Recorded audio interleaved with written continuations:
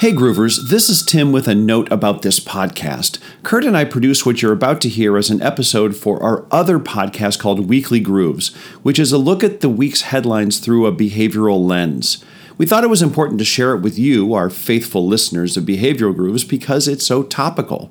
Also, we wanted to give you a glimpse of what Weekly Groove sounds like. If you like what you hear in this short reflection of the headlines through a behavioral lens, please check out Weekly Grooves. We hope you enjoy.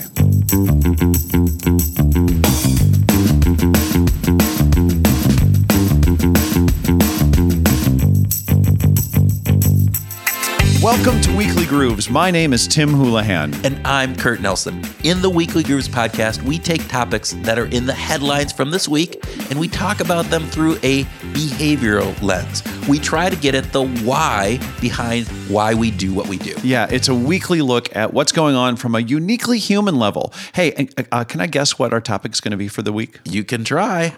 I don't think you'll get it, but you can try. Is it coronavirus? Oh my God, how'd you guess? Well, I have the notes. True, very true. I should have known that, right? I guess it wasn't a guess then. Yeah. Obviously, this topic has dominated the news cycle for the past few weeks. It ticks off all of the behavioral science points for a very vivid, fear-inducing, hysteria-building event. But we are going to be looking at it through a behavioral lens. In particular, Michael Halsworth wrote an article. Wait. The Dr. Michael Halsworth, who is like two-time guest on our podcast, Behavioral Grooves? Yes, that Michael Halsworth. Yeah. As I was saying, Michael wrote an article for Behavioral Scientists that was titled, "Hand Washing Can Stop a Virus. So why don't we do it?" Yeah. Which takes a look at why we as humans have a pretty powerful method for preventing the spread of COVID-19, yet we don't really do it all that often. Yeah, that sounds great. Let's dig in. Okay.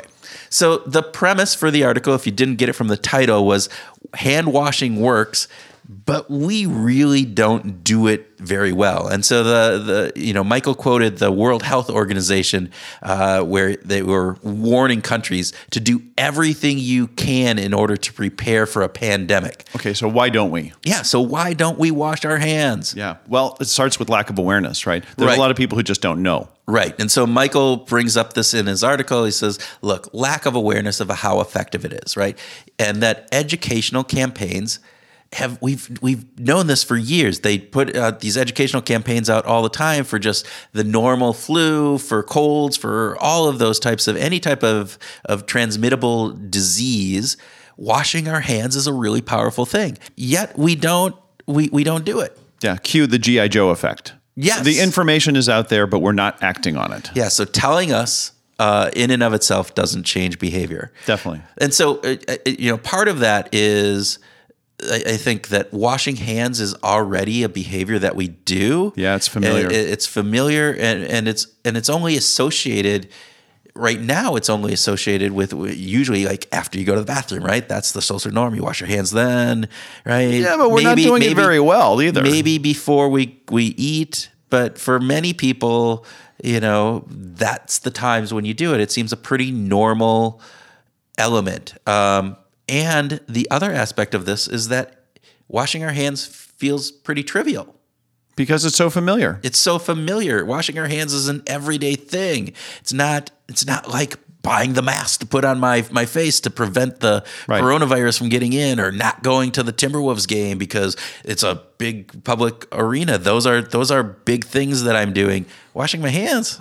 I wash my hands. I got to wash my hands more. Yeah. It doesn't feel as powerful. And we'll get back to that about washing of hands, because I think that's a big deal. But another key issue of why we don't do it is because there's friction, right? We don't always have hand sanitizer nearby. Yeah, it's not convenient. And so friction, Roger Dooley, again, another guest that we had on our past podcast, or our other podcast, Behavioral Grooves, talked about friction and the impact that even a little bit of friction in our lives really inhibits behavior. And so the lack of having a sink available after I sneeze, right? I'm going to go to the bathroom. I got to go all the way downstairs to go to the bathroom and wash my hands or to the sink. Or if you're in a big public place, it might mean leaving a meeting or heading down a long hallway or stairs. And that's friction that gets in the way of us doing it. Right. And washing our hands takes time if we do it right. Have you ever tried timing yourself? 20 seconds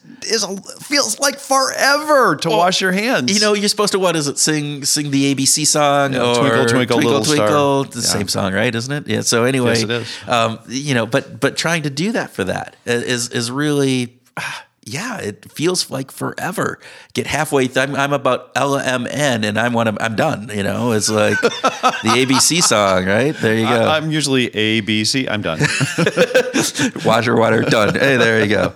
But the other thing, there was we don't wash our hands right in the first place. And I saw a video of a woman. I thought it was the best video I see, and we'll try to find it and put it in the show notes, where she used paint instead of water and soap. And so she had blue paint, and she showed kind of how you normally wash your hands. And then she pointed it up, and oh my gosh, you could see all of the skin that the paint did not get on. And so then she did a little bit more where she put her fingers together between her fingers and did the backs of her hand, because those were all just skin. But still didn't cover it. Oh my gosh, still you had a whole bunch of stuff around your tips of your fingers and different things, and your thumbs are wide open and the sides of your hand.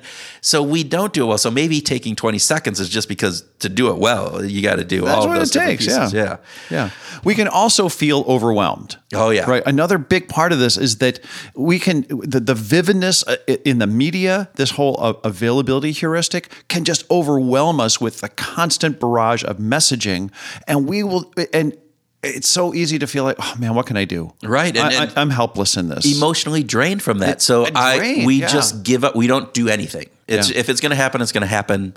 I don't have any control over this anyway, so therefore, why even try? And it's hard to connect to a big picture. We just talked with Deborah Small about this idea that we're much more willing to connect to an issue if there is an identifiable victim. If you and I knew someone who came down with the coronavirus, it would totally change our behavior. Mm-hmm. But when it's very abstract and large, it's hard to connect to. Exactly.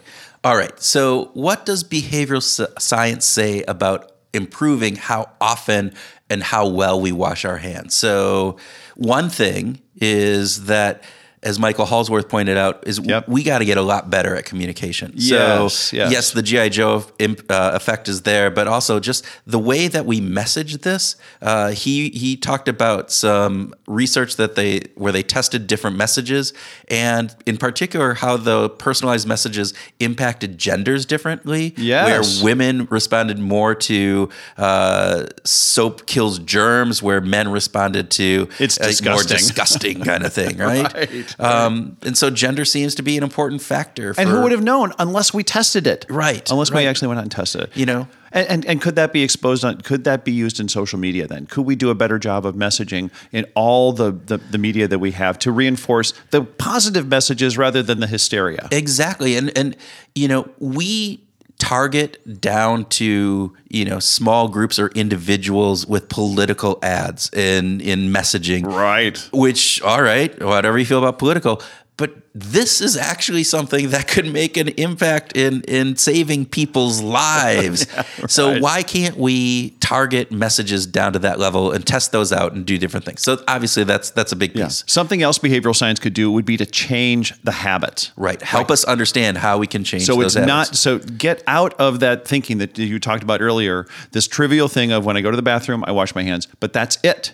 Right. Well, how about washing your hands in a whole variety of other situations? Yeah. And behavioral science could help with when-then statements. Right. So when-then statements are these things where when I sneeze, I will now go and wash my hands. And by just making that statement, setting up that when-then statement, sets an intention. And we are more likely to follow through on the behavior. It's not usually enough in itself, but you're more likely to follow through. It's better than nothing. It's better than just not thinking about it at all, because all of a sudden it triggers a cue, right? It's a cue in your brain that says, "Oh, I sneezed. Oh, yes, I'm supposed to wash my hands now." Yeah, and you could use temptation bundling because everybody loves the ABC song so much.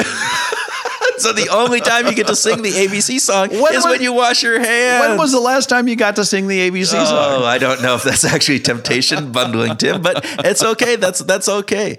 But we could use setting up cues and triggers around our house. And so I know that there were a couple different times, right, that the experts want us to wash our hands, which is after you sneeze. Of course. Before you eat or handle food. Maybe when you get home, right? Before playing with the kids. So can you set up and maybe write Post-it notes, put them around the house, or do other ways of reminding yourself, setting up those when-then statements, but then also having reminders and triggers. Yeah. And then lastly, let's change the social norm. Let's actually make it socially normal to wash your hands. That when someone sneezes in a meeting, it's the norm for that person to get up and go and wash their hands. So it's not like, oh man, that she's getting up to wash her hands, and that's going to totally disrupt our meeting. Right. It's going to be, oh my gosh, she sneezed and she didn't get up and go out. Oh my God, what's wrong with her? Right. It's, what got me to wash my hands a lot more than probably anything else before this whole thing happened. Was it me? No, it was a Seinfeld episode. What? Where Seinfeld they were in the restaurant and the chef went to the bathroom and then didn't wash his hands and went out and cooked, and then Seinfeld wouldn't eat at that restaurant anymore, and he wouldn't shake his hand because he kept having this image of him not washing his hands after being in the bathroom. So Jerry's hypochondria had a positive influence on you. It did. It was interesting. But that was and TV shows can help set social norms on those kind of things. And so I think we need to start setting that social norm differently. And even from the perspective of, all right, washing your hands, but are you washing your hands long enough? Are you actually singing the ABC song for that 20 seconds? Do you see somebody put their hands under the water, wash them, rinse them off, and go, and you just go, that's not washing your hands. You got to wash your hands, dude. Hey, dude. What's going on, right? Yeah. I'll set a 20-second timer, which, by the way, I think people should try to set a 20-second timer when they wash their hands just to see how hard that really is. So should we bring 20-second timers into public restrooms, and then as the person in front of you starts, that you start the timer just to cue them? That is a great idea. We should do that. All right. So let's wrap this up. Yeah. Okay. Quick recap here. With the potential pandemic that could happen, we should all be washing our hands more. Yet we aren't doing it now. Behavioral science to point to some really, really key reasons why we don't. Right. The first thing is that we're not convinced of the need or the effectiveness of hand washing when it comes to preventing the spread of disease. And hand washing seems to be just too commonplace and trivial to really have a big impact. So we discount it. Second, friction. Man, there is so often friction that gets us that keeps us from getting to the sink or the hand sanitizer, right? Third, we don't have the habit to wash as much as we should. It's just after we use the bathroom and not in all the other environments that we really should be doing it. And fourth, and this is the last one, we are emotionally drained by how overwhelming this whole thing can appear. So we just wonder if we could really make a difference. Right. So all of that may sound like a downer. It's a huge downer. But behavioral science also has some insights that can help. First, we need to do a better job at communicating, personalizing messages that drive the greatest behavior change. So from a policy and a public information piece, that's a key piece. Second, we need to change our habits about washing our hands. One way we can do this better is to set up when-then statements like, when I get home, I will wash my hands. Mm-hmm. These cues help us remember and keep the idea top of mind. Third, we can make washing hands more visual and more of a social norm. If people feel like they are being watched and it's the norm to wash, they're more likely to wash their hands. Okay, so that wraps up this week's episode of Weekly Grooves. We hope that it was informative and that you've learned something. Please take a moment to let us know how you feel about this podcast as we're just getting going. You can contact us on Twitter @WhatMotivates or @THoulahan. Now, go wash your hands. Go wash your hands right now. Maybe it's a cue, right? Yes. After you listen to Weekly Grooves, go wash your hands every week. All right. So go wash your hands and have a great week.